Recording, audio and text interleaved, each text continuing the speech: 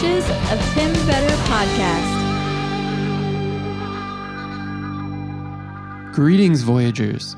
Welcome to the Voyages of Tim Vetter podcast. This is episode number 268.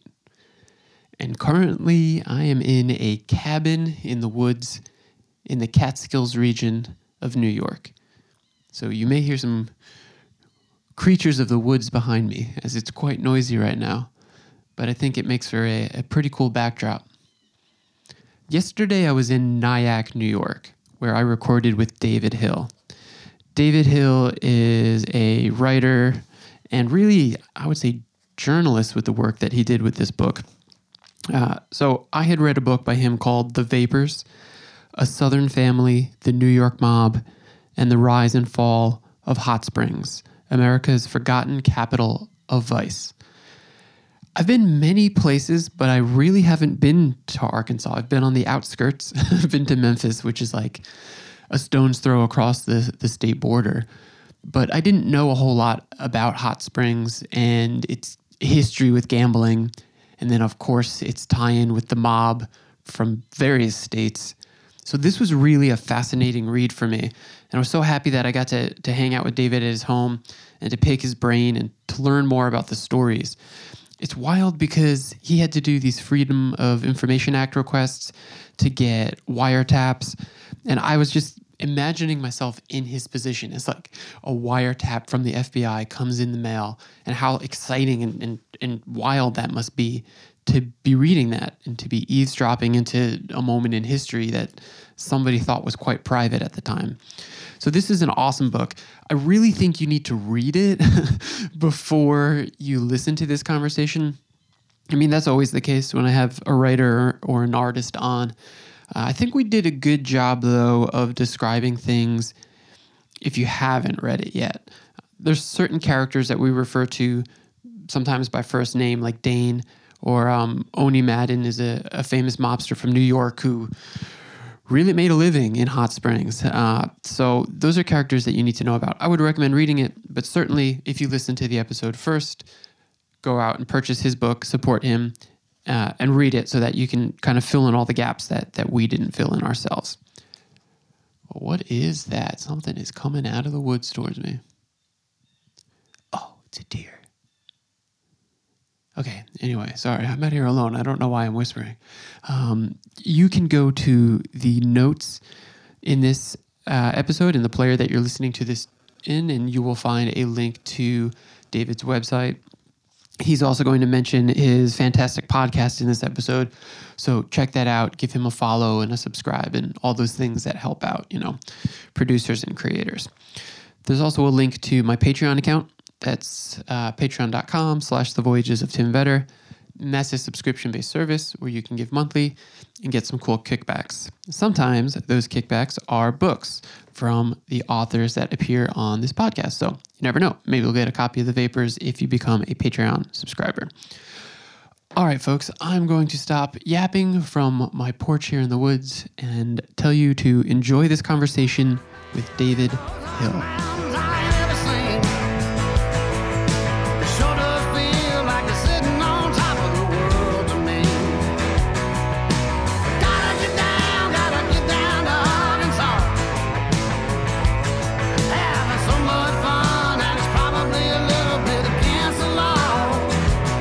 Well, thank you for having me at your house. It's always such a pleasure that I get to meet people that I'm really fond of their work, and often I'm now a stranger in their home. So this is no different. So thank you. No problem. Thanks for saying that. Before we get into the book, and I'm ashamed that I didn't know about the podcast because that sounds so interesting. You were just out in Vegas, right? Mm-hmm. So was that for the podcast or for research for a new book? That was for the podcast, yeah. I was following around this, I was there twice, but the most recent time I was there was to follow around this golfer who is maybe one of the most successful golf hustlers in the history of Las Vegas. And so I went out on the golf course with him and hung out with him for a while and got to hear his life story. And then I was out there for the Super Bowl following around a guy who was betting like $2.5 million on prop bets during the Super Bowl, and then sort of watching the game with him to see how much he would win. So those were a couple different episodes for this season. I go to Vegas a lot, especially since I started this podcast. But even before the podcast, I covered gambling topics a lot. I wrote about a lot of gambling subjects and gamblers. So I go out there quite a bit. Your family connection to the book starts with your grandparents, right? Yeah. Can you explain that real quick? Yeah. So my grandmother, who's kind of the main character of my book, she sort of grew up in and around the gambling business, and her husband, my grandfather, he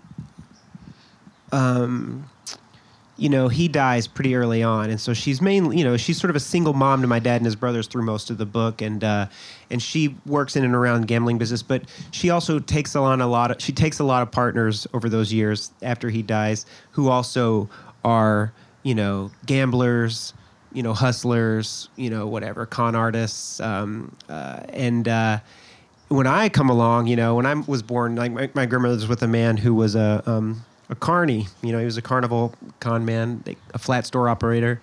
And she and he would travel the country with the carnival, kind of hustling people. I just wrote a piece in this month's Harper's Magazine about it, actually, about where I traveled with the carnival last summer.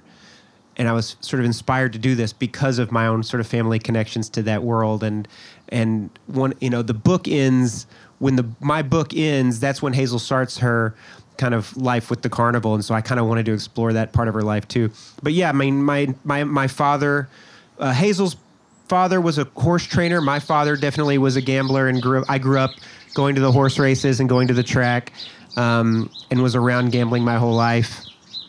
And I grew up with these grandparents who were carnival con artists. So yeah, I feel like I've been sort of steeped in this culture, in this world, as long as I can remember.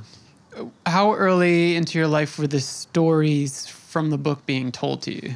Pretty well. That's a good question. I mean, some of the sort of darker stuff I didn't learn until I was much older. Until I was maybe in college. As a kid, what I definitely knew as a child that my father grew up really poor and grew up in a difficult situation. I definitely knew that, and I knew that he, that he didn't have much. And a lot of people say that, you know what I mean? Like a lot of people say that they grew up poor, or that they didn't have anything, or that they struggled. That's relative. It's very relative. I would say, I think that I struggled growing up, but relative to my father, I didn't. You know what I mean? Like, I definitely grew up with, where the lights would get shut off because the bill wasn't paid and we'd sit in the dark, you know what I mean? Or, my dad would have to pawn things to pay bills. I grew up like that. But my dad grew up where he was essentially, as a child, was kind of left alone. And his mother was kind of gone a lot, and she had a lot of issues with, substance abuse, and she was, and she was the victim of domestic violence, and he was really on his own a lot. And he didn't have food to eat. He would literally eat like bread and sugar and water mixed together, and that was like a meal. You know what I mean? Like That's in the book too, I think I remember. Yeah, it is. And his friends' families would bring over food to him because they knew he didn't have food to eat. You know what I mean? He had like one pair of jeans and one T-shirt that he wore every day. So my dad definitely struggled, in a very real way. He was really on the margin. And wasn't even like able to avail himself of any kind of public assistance because his mother was just so out of the picture, and he was really kind of like a feral child on his own. You know what I mean? So there wasn't any opportunity for that. So yeah, he struggled. And then even as he got older, the older he got and the more able he was to take care of himself, his mother falls deeper into drug addiction, and then he ends up having to take care of her. So by the time he's a teenager, he's really becomes a parental figure to his own mother. He had to learn how to take care of her before he could take care of himself.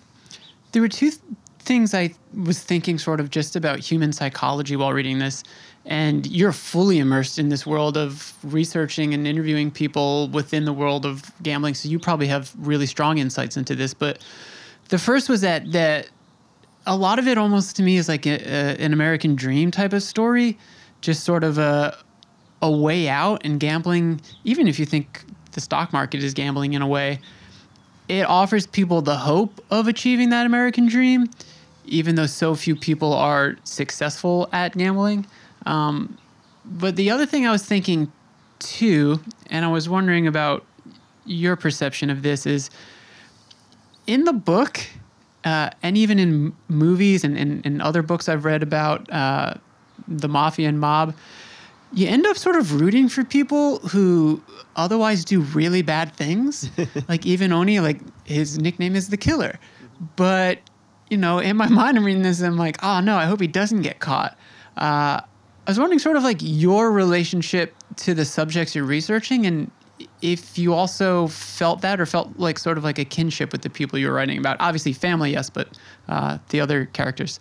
Well, Oni Madden, who's one of the other main characters in the book, who is sort of a notorious gangster and crime boss from New York, he was a nefarious character. His nickname was the Killer. He had killed people. He was a bad guy. But I think what allows us to root for him is that his enemies are also bad guys, right? If Oni was just sort of one of these kinds of bad guys who just like steals from regular people, terrorizes whatever civilians to like rob them or whatever, like if that was his business, we wouldn't root for him. Like I think that part of why mob stories are so popular and why people are willing to root for mobsters where they don't particularly root for criminals today in their contemporary life and society is because in mob stories, the mobsters' enemies are either cops or other mobsters, right? And there's sort of this idea in the mythology of the mob and the mythology of the way that this all went down that, mobsters only really they only hurt other mobsters. You know what I mean? Like it was like only people who were kind of in the game or whatever were going to get hurt, and and civilians weren't. Like I think that's part of what allows and I'm only talking about in these sort of fictional retelling of these things. I'm not saying in reality, but I think that that's why people are able to watch like a mob movie and root for the mobster, because often the way these stories are told, the other guy is a worse mobster. Right. And I think in my book that is actually the case. Like in reality, Oni's enemies, Dane's enemies in this book are worse than them, And so you want them to succeed. You want Oni to win because you know that Carlos Marcello or Papa Joe is that they're going to be bad guys and they're going to be much worse for Hot Springs than Oni and Dane, right? And even the sort of battle within the local kind of gambling constabulary, there's a the Oni and Dane kind of faction of gamblers that we end up rooting for in this book. Their vision for the business and for the community is that they want to kind of clean it up, and that their enemies, the other gamblers that they're fighting against, want to run these like bust out joints, which is a casino that's essentially rigged. They just want to rob everybody blind, and they want to run kind of more bawdy type places. And that also enables us to root for Oni and Dane because we think the alternative is so much worse rather than. So that's one of the reasons I think that we can root for Oni in this book is because his real life antagonists were worse people than him. Yeah, no, that makes a lot of sense. And I think just even at a base level, it's just like these are exciting guys, right? And for a lot of us, it just the mundanity of day to day, like going to the cubicle every day, it's just not exciting. It's not sexy. Like we want to envision that we would, in a way, have like the coolness that he has. But I think your analysis of it is really interesting. I want to talk about Hot Springs, which is a place that I've never been, other than really knowing that there's a national park there, and I think it's the smallest. As a destination, it started really with the springs themselves, right? As like a therapeutic type of a situation. Right. There's these sort of natural hot springs in the middle of Arkansas, And the discovery of these springs by, we don't know who first discovered them, but the first kind of recorded discovery of them was the Quapaw tribe, who they didn't live in this area where these springs were. We just know that they would travel to them. And so the history is that they found them and then they would make their way there because they wanted to, soak in the hot water. So that's the first kind of record we have of humans, living around this area. But yeah, and then from that moment on, this area where Hot Springs is frequently visited by waves of native people, and then European travelers and explorers, and then eventually there's sort of people settle in there and build a community around these springs to cater to people who are looking to bathe in the hot water. From the beginning, it was a difficult place to travel to. It really required a real effort to get there, and still does. To this day, it's still not on a major, interstate or anything like that. But it's always been tough to get to Hot Springs, and it was just this little place nestled off into this valley that people would come there to take baths. And yeah, people believed that this hot water that comes out of the Earth's surface must have some sort of, early on it was like, it must have a mystical, magical quality, power to it. And then later, actual medical professionals believed that it had medicinal qualities, that the hot water, that the minerals in the hot water could cure things, right? Cure different illnesses. And so doctors would prescribe to patients, go to hot springs and sit in the bath every day until you're better. And that was the prescription that people would get for all kinds of things, from venereal diseases to, I think in the book I talk about Meyer Lansky's kid having spina bifida. I mean, all kinds of serious conditions that doctors were just like, well, just go sit in hot water every day for months. Sometimes people would end up sitting in those baths until they died because it was essentially, there was no cure for what they had. It was just a shot in the dark, and it becomes kind of a convalescence kind of thing where they're just bathing But because that prescription was always sort of open-ended and people would be in these baths for months at a time, a resort grows around it because you need hotels, you need restaurants, because people were coming here from all over the country, all over the world to do this. And so that's why Hot Springs was sort of born. And I think I mentioned in the book that history is not unique to Hot Springs. There are spa towns, so-called spa towns all over the world. There are lots of places like Baden-Baden and Carlsbad and Monte Carlo and places around the world where there are hot springs, and then there are these kind of resorts where those hot springs are. Even to this day, we no longer believe that these springs have the power, but we still go there and visit these places because the communities grew back during that period of time and catered to tourists. I think you mentioned in the book that even Capone went there. He famously had syphilis, and he heard it was a cure. Yeah, he treated his syphilis in Hot Springs, but he was a very frequent visitor to Hot Springs, and he and his brother and his sort of whole crew. There's a lot of stories of them spending a lot of time there, and he was very involved in local politics in Hot Springs, and really kept close tabs while he was alive on what was happening in Hot Springs. So he really, I think, saw Hot Springs as kind of one of his towns. There's even an assassination attempt on Capone in Hot Springs while he's there at one point. So yeah, Al Capone. If you go there today, there are statues of Al Capone. Really? There's a lot of Al Capone stuff in places that are called Big Al's and stuff like that. And when I was in high school, I was a host at a restaurant in the Arlington Hotel, and there was a table next to the kitchen that nobody wanted to sit in. It's the worst table in the whole dining room. And so I was instructed that whenever I had to sit someone at that table, to tell them that was Al Capone's favorite table, because then they'd feel a little better about sitting in the shittiest table in the restaurant. And I always felt so bad doing it. One time a guy went and got a fedora and a cigar and made me take his picture sitting in Al Capone's chair. I just felt so guilty doing it. But Al Capone lore to this day is a big part of the sort of tourist shtick in Hot Springs. That's something that surprised me. Well, let me backtrack that for a second. I didn't know much about Hot Springs at all, or this story. Mm-hmm. But I'm reading through this, and Capone. You mentioned Lucky Luciano was laying low in Hot Springs when the NYPD was trying to get him for a prostitution ring, I believe. Mm-hmm. Frank Costello, like, and I'm going to get into like McClellan and all that, but these are like really big names, and probably big names because they've been shown on small and big screen. But like, why do you think that Hot Springs, and this story in particular, hasn't received as much attention as a setting for like, mob activity versus a New York or a Chicago? Well, because Hot Springs didn't want to. I mean, I think that the reason, look, I mean, when I first sold this book, this is sort of the reaction everybody had was, how could the story be true?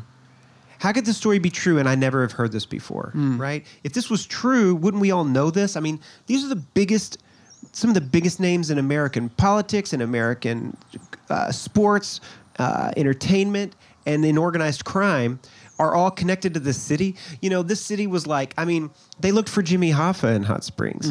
Like the Warren Commission investigated the JFK assassination in Hot Springs. Like Hot Springs is connected to all this stuff. People are saying, why did I not know this? And the reason that you don't know it is because Hot Springs didn't want you to know it. In the years after gambling finally gets shut down in Hot Springs, and I'm not talking, what makes Hot Springs unique is that gambling outlasted every other, there used to be a lot of towns like Hot Springs. There used to be kind of illegal gambling towns all over America. In 1950, Hot Springs was not a unique place.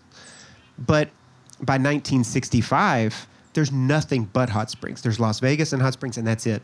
Because of the Warren Commission? Yeah, well, the Warren Commission investigated the Kennedy assassination, but the McClellan, right. Before that, the Cavalry Committee. Yes, the Department of Justice went sort of barnstormed around the country, shutting down gambling towns one after the other because they knew that gambling was the business that fueled organized crime, and organized crime was corrupting every level of American life. So to stop the mob, they had to stop gambling. So they do this from town to town. They shut down all these illegal gambling. They never did it in Hot Springs. Hot Springs grew as every other town shut down. And that's why in the early 1960s, Hot Springs is huge. It's really at its apex.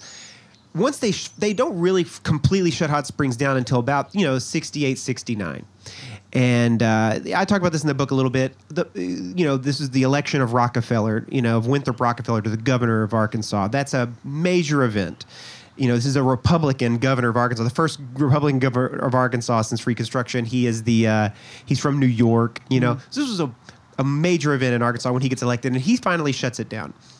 Well, once it gets shut down, Hot Springs does everything they can to reinvent themselves as a wholesome Christian family resort. And so these casinos the casinos are gone, and they're replaced with things like wax museums and educated animal zoo and passion play, like religious passion play, or like an amusement park. And they want church groups to come there. A lot like what we think of Branson, Missouri today is what Hot Springs aspired to be in the 1970s and into the 1980s. And so Hot Springs desperately wanted to wash themselves of this criminal, sinful association with gambling and to embrace this culture that was sweeping across the South of kind of evangelical Christianity and kind of wholesome family values. And they wanted to be a part of that. And so that meant not only are we going to get rid of the gambling, we're not even going to talk about it. I mean, I grew up in the 1980s. I had friends whose families were connected to the gambling business, but they didn't talk about it. I knew friends that had like craps tables and slot machines in their attic underneath a sheet. You weren't supposed to even look at it. It was like a taboo thing. And like, if we would go up there as little kids out of curiosity and peek at it, the parents would get so mad. It was like, get away from there. You're not supposed to look at that. So there was definitely this sense of we don't want to lean into this. We want to lean away from it. I mean, contrast that to Las Vegas, where there is a statue of Benny Binion in downtown Las Vegas. Benny Binion was a terrible person, right? He was a very violent and vicious man, and they built a statue of him. They leaned into their association with sort of outlaw American, figures who were the founding fathers of that town. Hot Springs definitely didn't. And so a lot of this history there was an effort to obscure it and hide it. And as I grew up, I mean, people that live there today who've lived there their whole lives read my book and were like, I never knew any of this stuff. Right? They grew up there their whole lives. They never knew. Yeah. So even being in Hot Springs, you only kind of knew a piece of the story. We only kind of knew the mythology that existed, the oral sort of stories that were passed down from one generation to the next. But we didn't know the real story because it was all hidden away. It was never really told. So that's why. And I hope this book does something to kind of put Hot Springs back in what I think is its rightful place in the in that canon of kind of mid-century American kind of history of organized crime and history of gambling. Because you'll see in the book that Hot Springs plays an international role in this stuff, right? I mean, after the revolution in Cuba, Castro sends for, some people from Hot Springs are flying to Cuba as his guest, and they're staying in the, in the Havana Hilton to check out the casinos and see how things are going and report back to the Hot Springs gambling leaders about it. I mean, these are players, and nobody knows that this was such an important piece of this rich history of the mob and gambling in America that is so well told, but Hot Springs is not really a part of that story, unfortunately. I'm going to come back to some of those major players. I teased it before, but knowing what you just said, as I'm reading this, I'm like, man, this is incredibly well researched. There are a lot of people in here. There's a lot, like you mentioned, there's a lot of people connected to Arkansas. Being that people, or some people maybe didn't want this story to get out, how difficult was it to research, and how long did this take you? It took me 5 years. Wow. To research and write this book, and it was tough. And there were people who didn't want to talk to me on the record or didn't want their name in the book. There was still this kind of really ridiculous fear that existed in Hot Springs among a certain generation of people that you shouldn't talk about these things. That still existed, although that's on the wane. I mean that as a generation sort of passes on, I think there's a new generation that doesn't see this as being an embarrassment or shocking or something that they should be ashamed of, and they see it as cool and novel and interesting, and they want to know more about it. Now you see that the leaders in Hot Springs are embracing this. There's gambling museums in Hot Springs. There's a lot more. The local historical society has a lot more now on the sort of gangster history in the town than ever before.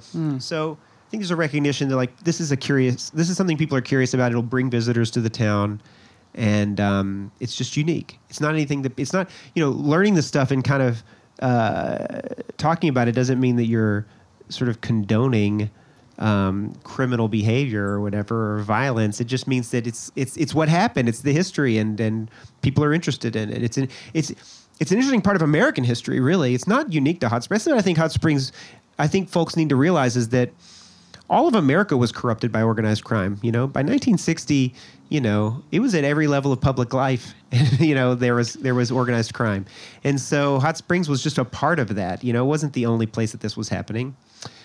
But to answer your question about the research I did, most of the really good stuff that I got that I think really helped me crack the story open in a way that even local historians had never seen was that I was able to get my hands on, FBI and Department of Justice files that had never really been seen before, and getting to look at some of these files that, I think there was a lot of local historians and a lot of people in Hot Springs who've done a lot. I mean, an incredible amount of study and research into this history, but they really relied on local sources, you know what I mean? Local newspapers, local court records.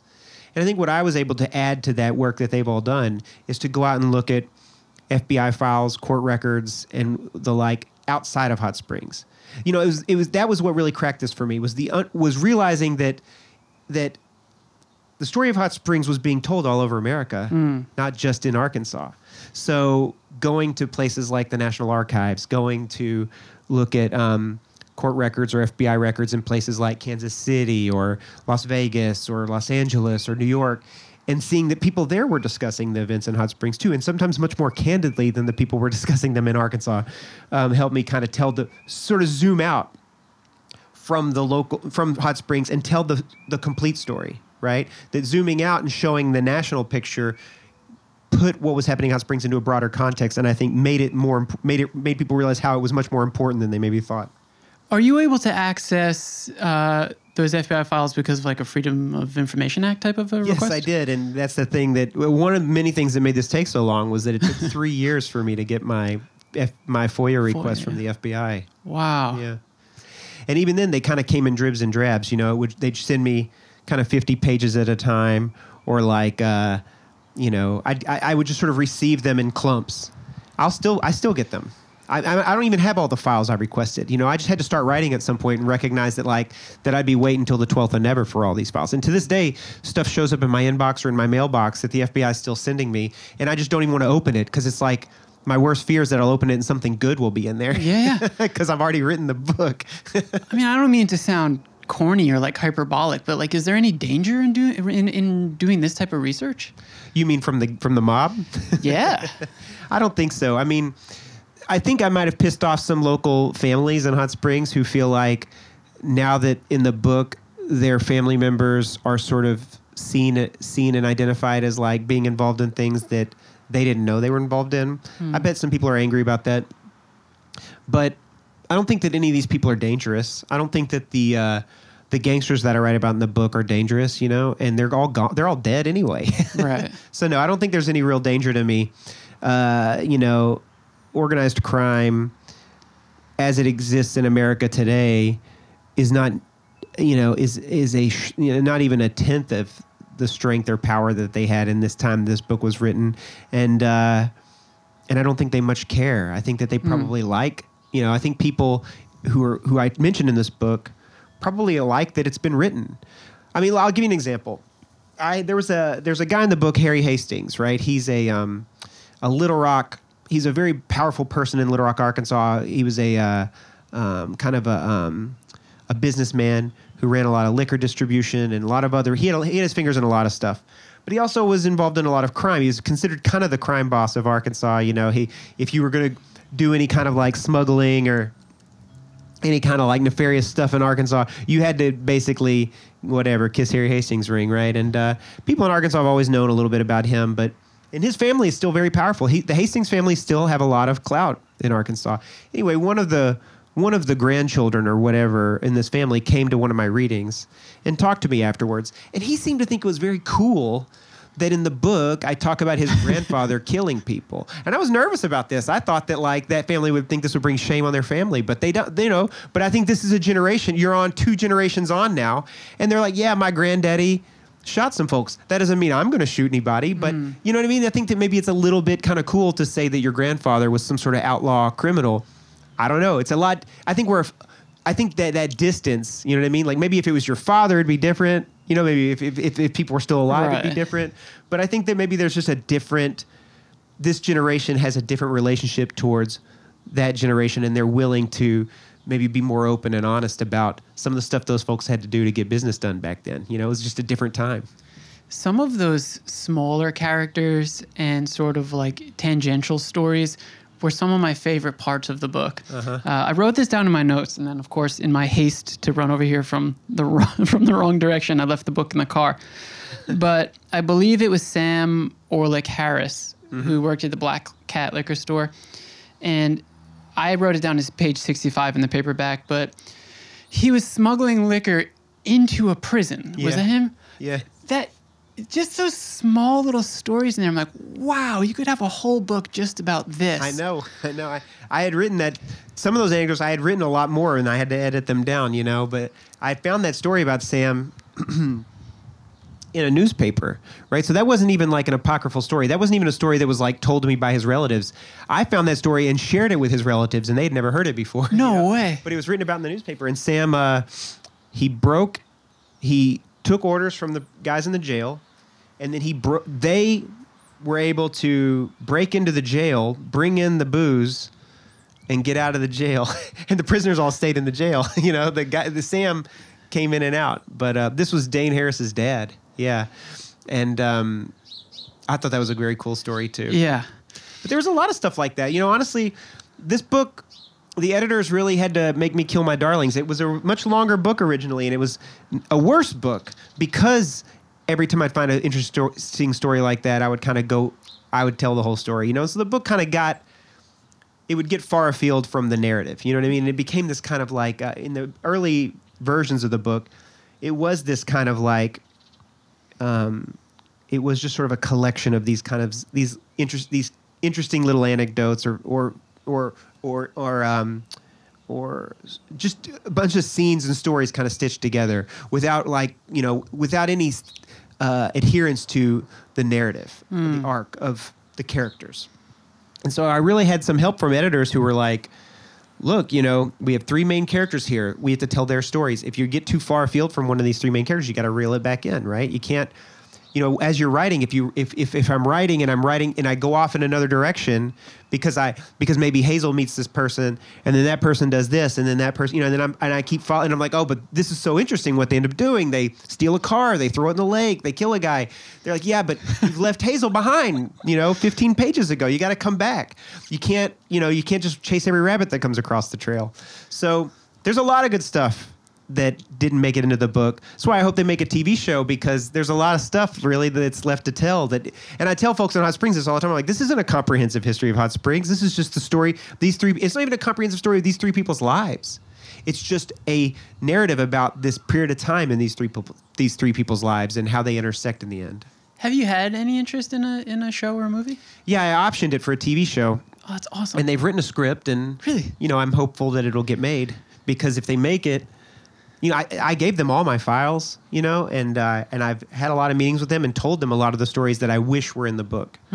One particular aspect of the book that got kind of left out that I hope we can, if they make a TV show, that we can really center, is the story of Black Broadway and the story of the African American community in Hot Springs, which, because my three main characters were all white, each of them shows up on that side of town, and each of them interacts with, black folks in Hot Springs at different times.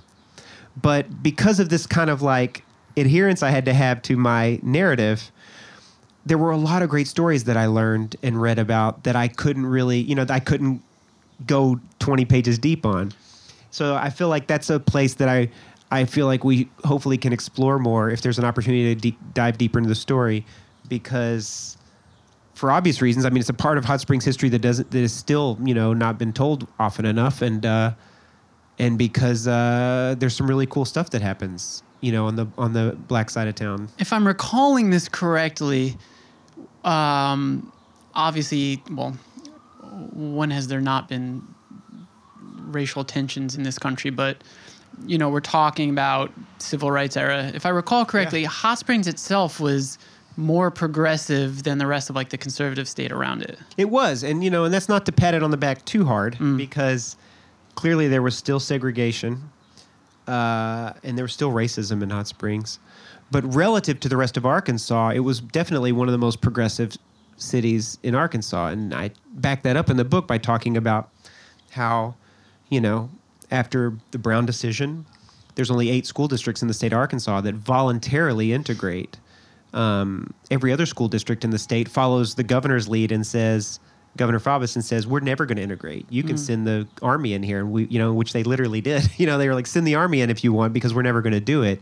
But 8 school districts did, and Hot Springs was one of them.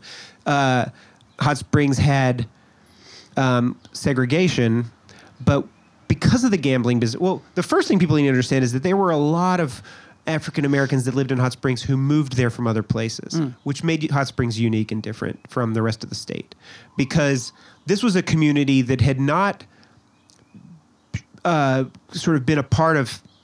They were not Arkansans that had always lived in Arkansas, and particularly in eastern Arkansas where there was cotton and there was a lot of agriculture that slaves were a part of. These were people that moved to Hot Springs from other places, sometimes from the north, sometimes from big cities, because they wanted to work in the hospitality industry. They were musicians, they were dancers, they were singers, they were people they were chefs, they were porters, dishwashers. They gave people massages, they bathed people, and were bathhouse attendants.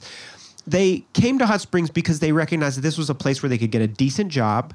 They could work in the hospitality industry, where they wouldn't be dealing with, a bunch of like redneck crackers, but they'd be dealing with visitors who were coming from all over the world, right?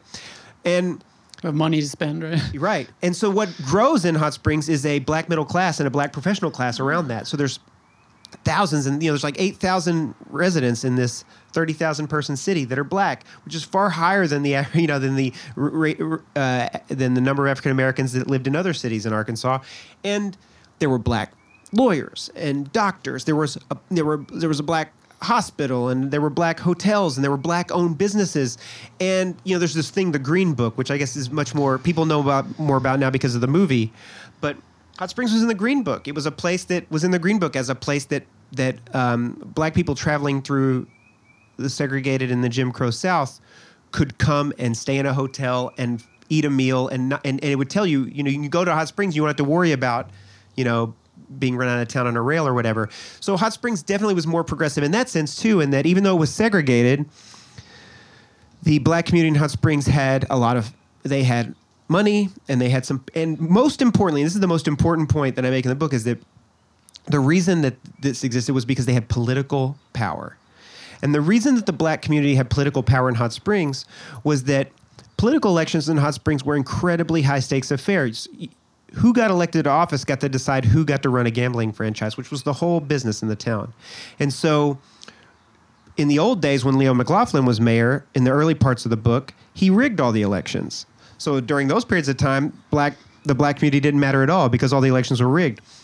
But once these GIs come back from World War II and they break that corruption and they force real, actual fair elections in Hot Springs, suddenly black voters in Hot Springs became incredibly important because winning the second ward, the black community in Hot Springs, meant winning the election. And so anybody who could convince that block of voters to vote for them would win.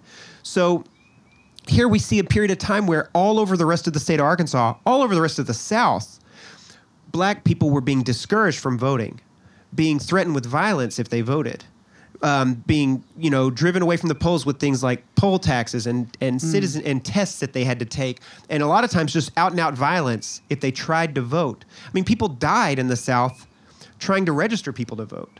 During this same period of time in Hot Springs, the white political establishment were having parties in the black community, literally throwing massive parties and like giving away drawings and food to people. And they were campaigning actively for the black vote. They were registering people to vote. They wanted them to vote for them desperately. So there was political agency that existed in Hot Springs that existed nowhere else. And so the black community felt very involved and engaged in this process. And we see in the book what happens is that when there is violence brought against the black community, when the Roanoke Baptist Church, a black church, is bombed, the black community in Hot Springs really wrestles with, should we call the FBI or not? Because we know that this was a bombing. The local cops won't do nothing about it.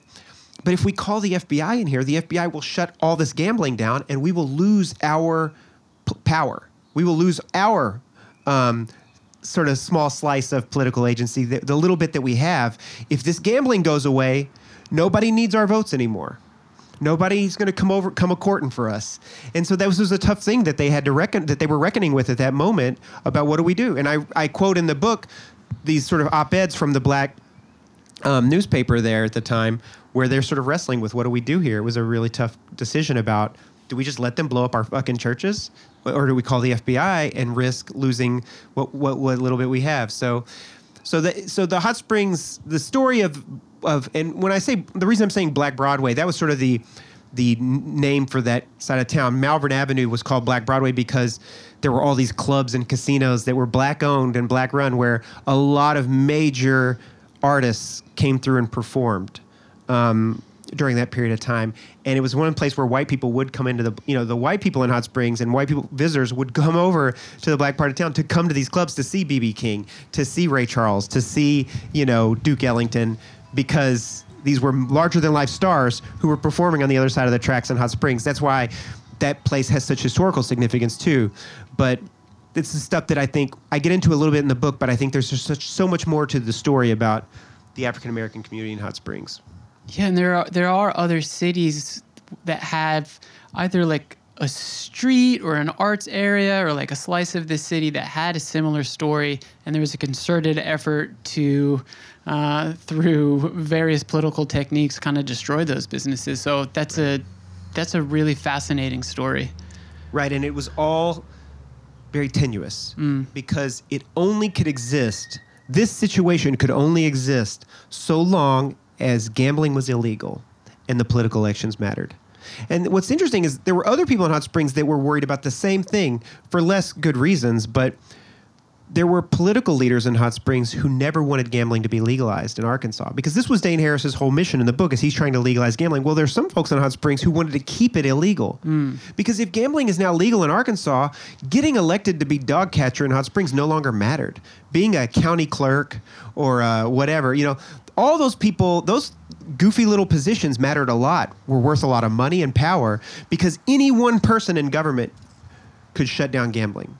So there were a lot of local political hacks that were like, I don't ever want this shit to be legal. I want it to stay illegal forever so that I can get my slice of the pie. Once this thing goes legal, they're going to cut me out. So there was a lot of people in Hot Springs that were like, maybe let's keep it illicit.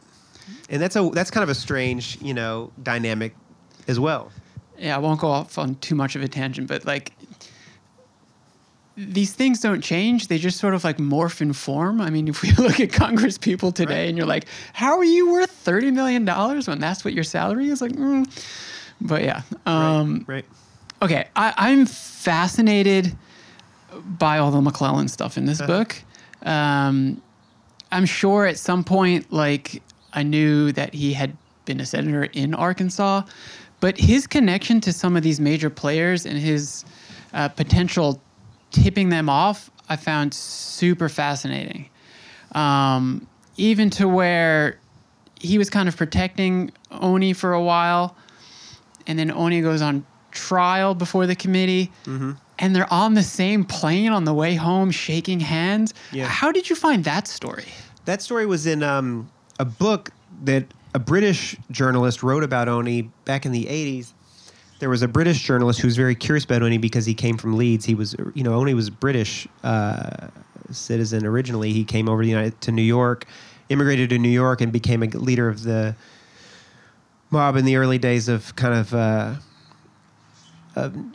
New York City, but of gangs in New York City. But this journalist traveled to Hot Springs in the 80s when Agnes, Oni's wife, was still alive.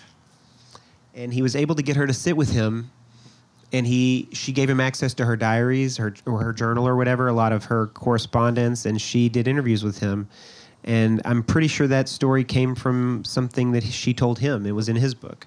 But yeah, McClellan, one of the things that's interesting, it's not just McClellan at this time. Wilbur Mills, who is like the most powerful Democrat in Congress, is from Arkansas. You've got Fulbright. I mean, Arkansas has always punched well above its weight in Washington, D.C. Not anymore, but it did for a long time. And all the way up to Bill Clinton, right? And so Senator McClellan, is a very powerful person in Washington, D.C., and he's a senator from Arkansas, sitting senator in Arkansas. And he is the man who is tasked with taking on organized crime, corruption, in labor unions, and taking on the gambling business around the country. And he's the one that's leading the charge to shut down illegal gambling all over America. Meanwhile, in his own home state, there's this giant, out in the open, illegal gambling kind of capital. And after a while, people start to get real pissed about this. And what I found was, on wiretaps around the country, was mobsters all over America on the phone just bitching and moaning about this, about how come nobody's asking him about Hot Springs? Why is Hot Springs getting a pass? And they're just sort of bemoaning, like, well, that's how it works. He's protecting Hot Springs. And it was really annoying to a lot of gangsters in big cities that this was happening. People did ask him a lot of tough questions. There was Drew Pearson, who was a very influential kind of D.C.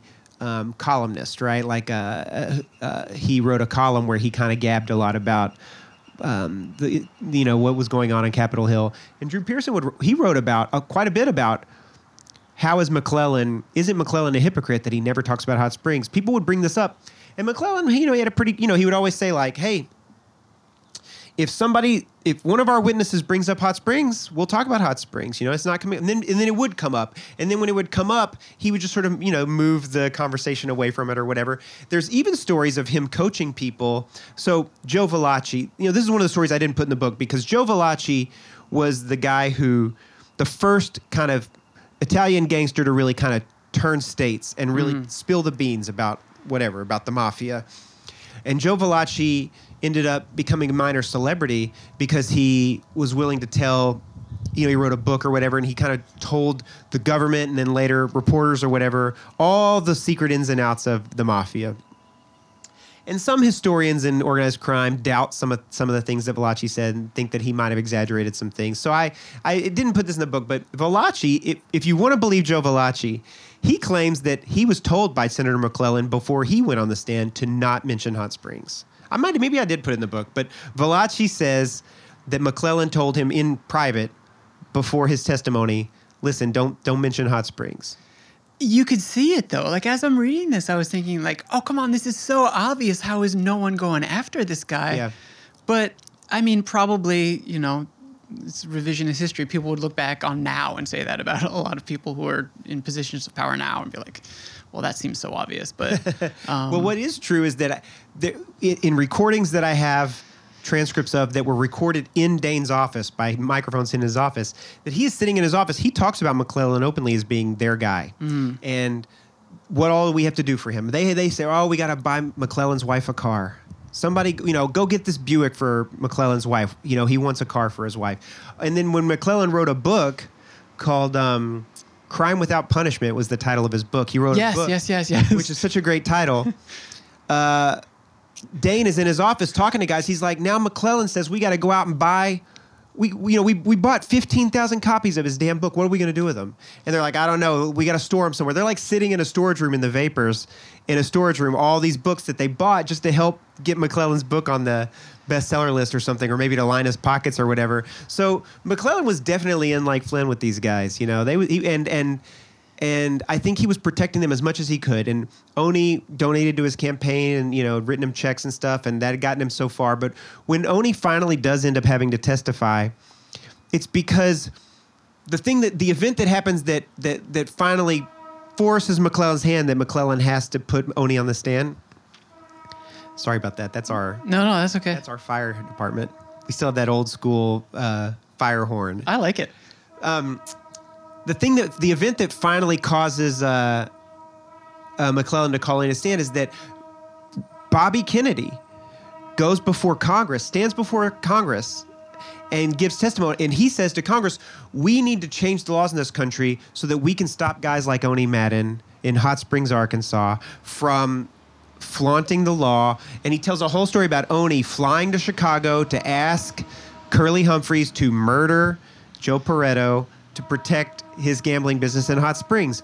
And so when Bobby Kennedy tells this story to Congress, then McClellan's like, well, shit, now I got to put him on the stand. And so he puts Oni and Jimmy Pro on the stand and grills him. And he did not want to do that, but he had to. The Kennedy connection is another one I found fascinating in this story. So Lee Harvey Oswald kills or allegedly kills Kennedy. Likely most people know Jack Ruby kills Lee Harvey Oswald. Jack Ruby, mob connections. This is where I'm going to fall apart, so I need your help. But he was connected to Dane somehow, right? Well, so yeah, they're connected to everybody's connected to everybody, but Dane's connection is, I think, a fun one. But Jack Ruby, the guy who killed Lee Harvey Oswald, who clearly assassinated him for the mob to shut him up, Jack Ruby is connected to all kinds of nefarious characters, right? And Ruby, the story is that when Ruby was arrested, he had a phone number in his pocket, and the pocket was for this guy named R.D. Matthews. And R.D. Matthews was like this well-known kind of hitman in Texas, right? He was like a bad dude. Well, at the time, so then the FBI go looking into R.D. Matthews. Who's this guy? Who's this guy that Ruby's got his number in his pocket? So they go looking through all R.D. Matthews' phone records. Well, then they find Dane, because Dane's been all over Texas trying to track R.D. Matthews down. He's looking for R.D. And R.D. Matthews is hiding from Dane and running. He's kind of ducking him everywhere he goes. So Dane's traveling to Texas looking for him, and R.D. So the FBI wanted to know what is happening here. They went and questioned Dane. They also questioned Jack Packus, who ran the Southern Club Casino in Hot Springs. And Jack Packus and Ruby were friends, and they talked on the phone, and Ruby hung out in the Southern Club a lot. And so I think they wanted to talk to Packus because Ruby had maybe recently been at the Southern Club or something like that. So they came in and interviewed him as well. But the funny thing about R.D. Matthews and some of these other guys, like, what was the guy's name? Jim... oh Lord, Dolan, Jim Dolan. They called him Doc. Jim Dolan, who's also connected to Jack Ruby because they both worked for. Jim Dolan worked for the union that represented basically strippers and variety artists. It was a mobbed up union, and Dolan was the union rep. But Dolan was a big time con artist and criminal, and kind of whatever, like bag man, and he basically used the union was a way to shake down clubs. There wasn't really a union for strippers. They would just go into strip clubs and say, you got to pay or we're going to shut you down. Well, Dolan repped, I think, Ruby's club, and he also, hung out in Hot Springs a lot and hung out with a kind of a shady cast of characters in Hot Springs, including my grandmother. And so all these folks who are kind of in the middle of this conspiracy to kill the president are all hanging out in Hot Springs, right? And so that I thought was very, very interesting, even though these are threads that don't lead anywhere, right? But I will tell you this story. One of the guys that I interviewed for the book was the son of one of the major characters in the book. And he told me a story about how the day after Kennedy was assassinated, he and some of the other children of some of the major gambling leaders in Hot Springs all kind of met up in the hallway in the high school that day. And they were like, do you think our dads had anything to do with this? No way. Yeah. Like they were worried that maybe they're because they knew that their parents hated Kennedy, hated Bobby Kennedy, and were concerned about Hot Springs getting shut down by federal probes into the rackets. So they were concerned about it. So that's just something about how much, Hot Springs was kind of wired into all this stuff. But yeah, they came through to investigate the assassination. What I don't get into in the book but I think is still equally interesting is that maybe 10 years later, Jimmy Hoffa disappears. And I don't know if you've ever watched the movie The Irishman. And read the book, yeah. Yeah. So, in The Irishman, so Chucky was the FBI's main suspect from the beginning. They thought this is because he was the last guy that Hoffa was in the car with, right? And so he was the son, right? Well, he's not his biological son, right? But he was sort of a surrogate, or he was a sort of a he treated him like a son, okay. Right? And so that was their main suspect that they went after. Well, they immediately knew after Hoffa disappeared that they wanted to talk to him. So they were like, well, where is he? Well, he was in Hot Springs, Arkansas. No. And that's where they found him. He was hiding out in a hotel in Hot Springs with his wife.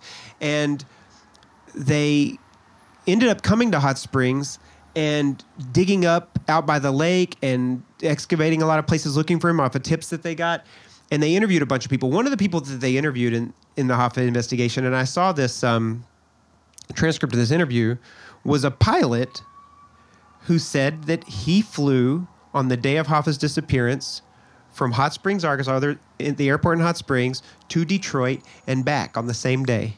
And so they wanted to interview him about what he was doing. So there's a lot of and the reason that people in Hot Springs will tell you that the reason that the FBI thought there might be animus towards Hoffa in Hot Springs is that a lot of people in Hot Springs to this day blame Hoffa for what happened in Hot Springs. They think Hoffa was the reason because the Teamsters were so invested in Las Vegas.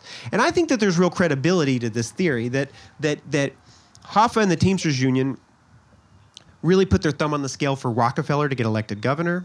They were big supporters of Nelson Rockefeller in New York, and that Hoffa and the Teamsters Union, they had purchased some property in Hot Springs anticipating the gambling might get legal. The Teamsters Pension Fund owned a couple of big hotels that they thought they would turn into casinos. But in the end, they decided Las Vegas is where it's going to be. So that's where they put the lion's share of their investments. So they had a real interest in Hot Springs getting shut down. And so there's even Dane Harris. Dane Harris believed before he died that Hoffa was the guy that really screwed him. It wasn't the guys blowing up the vapors. It was Hoffa for helping Rockefeller get elected. And so that's why people thought maybe guys in Hot Springs wanted to see Hoffa dead. So actually, I had that in the back of my mind to ask you about The Irishman, and through your work, not just on the book, but all of your work, like in this world, do you have a particular take on Kennedy and potential government or CIA connection to that? I do. I fell down that rabbit hole pretty hard while I was researching the book, and the reason I did was because when I went looking for, so initially I go looking for these files and information about the connections that these characters had to the Kennedy assassination. What I found was that the researchers who are obsessed with the Kennedy assassination have just a treasure trove of documents and research that they've done over many decades. And so going through their archives, I found a lot of stuff that was useful to my book that wasn't useful to what they were looking at, but I found a lot of files. See, somehow JFK assassination researchers have a lot of unredacted FBI files. I got my hands on a lot of redacted stuff, and then suddenly I was finding in the files of JFK research organizations unredacted files. So I spent a lot of time on in a lot of databases and on a lot of websites of JFK obsessives, and I kind of became a little bit of one too myself, where I found this. I could see why it was also titillating to them, and it was fun to kind of connect all the dots and read all these documents from another time. And what's kind of fascinating about FBI documents is that so many of them are like transcripts of wiretaps. So it does feel like you're eavesdropping on a conversation that happened, 40, 50 years ago that you weren't supposed to hear. And there's just something kind of titillating about that too, about reading through these files. It's not like reading a bunch of like reports. You're reading you're reading like a screenplay almost, and I found that I could see why that's fun, Do you think the truth to that ever comes out? About the Kennedy assassination? Yeah. I don't know how to answer that. I mean, in some ways I think the truth is already out. It's just a matter of whether people will accept it, right? I mean, we know so much. Whether we'll ever know definitively, probably not, because that would mean that somewhere someone in the government wrote down what definitively happened and hid it away. There are a lot of files that are still locked away from us that we can't see, which I think is that in and of itself is like a red flag. Like that should tell people like there's something in there that's bad. Why would they hide it for 75 years? Why would they say we can't read it for 75 years? It's because they want every fucking person to be dead before we get to see the truth. So we know there's something in there that's wild. What it is, I don't know. Because they just opened up a bunch of them, and they still classified some of them. So I think there might be stuff that's in there that's going to be good, but I don't think that anybody if there was this big conspiracy to kill the president, I don't know that there's going to be like a piece of paper that sort of spells it all out. I think we do have to kind of connect the dots, and that's part of what makes it kind of fun for people. Yeah. It's strange because no one wants to like be labeled as like a tin hat, conspiracy person, but they're like, it's kind of a thin line between like how bizarre our history actually is and like then believing in like lizard people. Well, that's true. And one of the things I tell myself all the time is like, whenever I get too dismissive in a knee-jerk way against any conspiracy theory, I remember that like, that this happened, right? That the president was killed, the president of the United States was assassinated, and that the entire American public was sold this story that was so obviously bullshit. Nobody, look, more people today believe that Oswald was this lone shooter than believed it then. Like the majority of Americans did not believe it. And they had all these opinion polls where people were like completely skeptical of the government story and of what the Warren Commission. So there was a lot of the American public was much more skeptical then. There was a lot more of sort of conspiracy type thinking back then. Right. But you got to remember the time that we were in. We had just learned about, this is around the time that we learned about COINTELPRO and MK Ultra. These are real things. To us, we read about those things. They happened so long ago that it's like, yeah, that happened then, but we don't, maybe they don't do that kind of shit anymore. But to the people in the late 60s, these are things happening right now. The FBI and the CIA were so nefarious that it was very easy to believe that there was a conspiracy behind the president's assassination, and also that they were going to give you a story that was complete horseshit. But just the fact that, to me, the fact that Ruby kills Oswald tells everything you need to know, right? That's everything you need to know right there. He wasn't a patriot, he was told to do that shit. And who told him to do it? Somebody in organized crime. Organized crime, I don't think you could overstate the level of influence that organized crime had in the United States in the 1960s, right? The reason that Kennedy and the federal government go on such a warpath is because they recognize that things had gotten way out of control. And after President Kennedy gets killed, that's when I think they really realize, wow, they killed the president. What else could they do? We got to stop these guys. I mean, they were involved in government. They were involved in commerce. They were involved in entertainment. They were involved everywhere. Everywhere you turned, there was the mob exerting influence behind the scenes, pulling the strings. I mean, in addition to them corrupting government at every level, the reason that Hoffa was so powerful, I mean, the Teamsters Union controlled the trucking industry. Right. And they controlled everything about it. I mean, they could shut down America with that shit. They were unions that controlled major parts of the American economy. and those unions were being, run by people connected to organized crime. The power that organized crime held in their hands was immense. And I think that's why the federal government realized we have to stop this. We have to have an all-out assault against it. And they did. And they were successful. It took them about 20 years, but they did it, and if they had not done that, who knows how corrupt things could have gotten, how much worse it could have gotten in the United States. We're over an hour here, so obviously I think everyone should read the book, especially before this conversation, even though you've now gotten to the end of the conversation. But what can people expect from you next? Is there another book coming?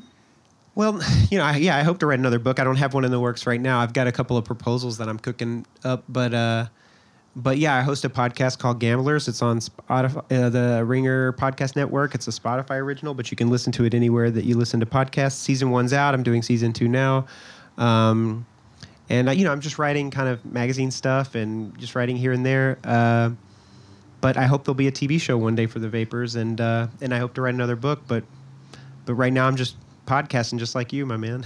Cool. Well, I hope so too, because honestly, it's fascinating, and I think actually it would lend itself really well to like a show that's to a series. So, David, thank you. Cheers. This was really cool to do. So, My thanks. pleasure. Thanks for coming out. All right, Voyagers, that is a wrap on episode 268 of the Voyages of Tim Vetter podcast. I hope you enjoyed that conversation with David Hill. Like I said, grab the book, subscribe to his podcast. He's doing a lot of interesting stuff. His research is really thorough and his writing is interesting. So I think that if you're a fan of storytelling and you're a fan of this podcast, you will be a fan of his stuff as well. I am going to go back to my perch here in the woods and just take in the morning, but I will have an episode coming to you from the Catskills very soon. So please stay tuned. And as always, please, please, please take care of each other. I will catch you all very soon.